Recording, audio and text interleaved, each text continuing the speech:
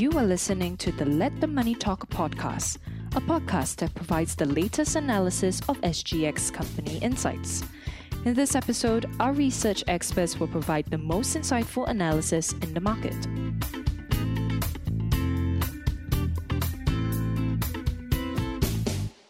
Hi, I'm Darren Chan, Senior Research Analyst at Philips Securities Research.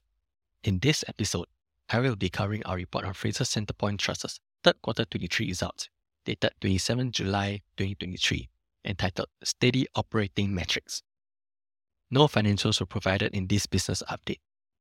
Among the positives, FCT's retail portfolio occupancy remained high at 98.7%, down 0.5 percentage points from the previous quarter. The lower occupancy quarter-on-quarter was largely due to a 6.4 percentage point drop in occupancy at Changi Centrepoint from 99% to 92.6%. This was mainly transitionary vacancies as FCT looks to reposition the mall by bringing in popular brands such as Coach.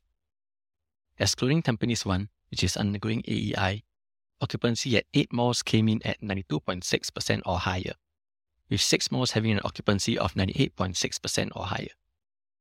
The recently acquired Next, in which FCT holds a 25.5% stake, has a committed occupancy of 100%.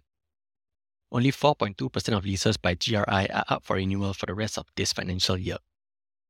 Another positive is that tenant sales and shopper traffic continues to grow at 5% and 16% year-on-year respectively in the third quarter, indicating robust demand. Year-to-date, tenant sales averaged 16% above pre-COVID levels.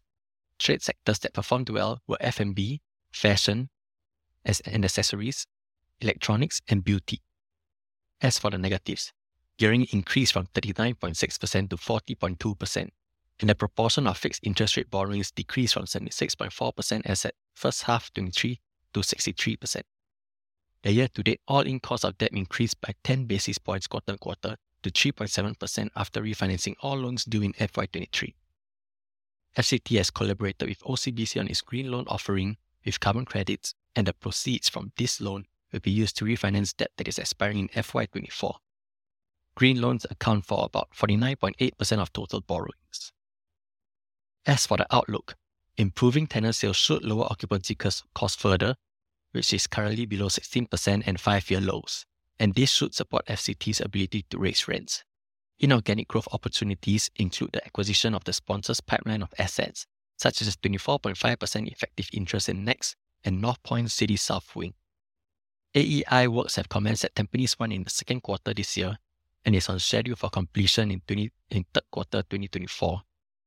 The mall continues to operate as works are staged, and more than 90% of AEI spaces has been pre-committed to date. We maintain our accumulate recommendation with an unchanged target price of $2.35. Catalysts include stronger than forecast reversions and accretive acquisitions.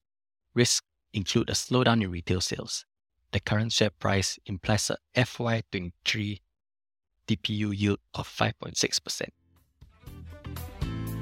Thank you very much for listening. If you enjoyed this podcast, please forward it to others, share it on social media, and leave a review. Follow this channel to hear our other podcasts.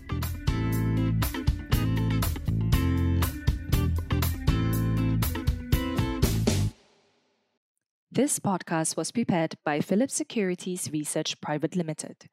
The information provided in this podcast is solely for educational purposes and should not be considered as financial advice.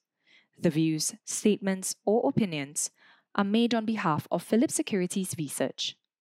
The information and any analysis, forecast, projections, expectations, and opinions contained in this podcast have been obtained from public sources, which Philips Securities Research believes to be reliable.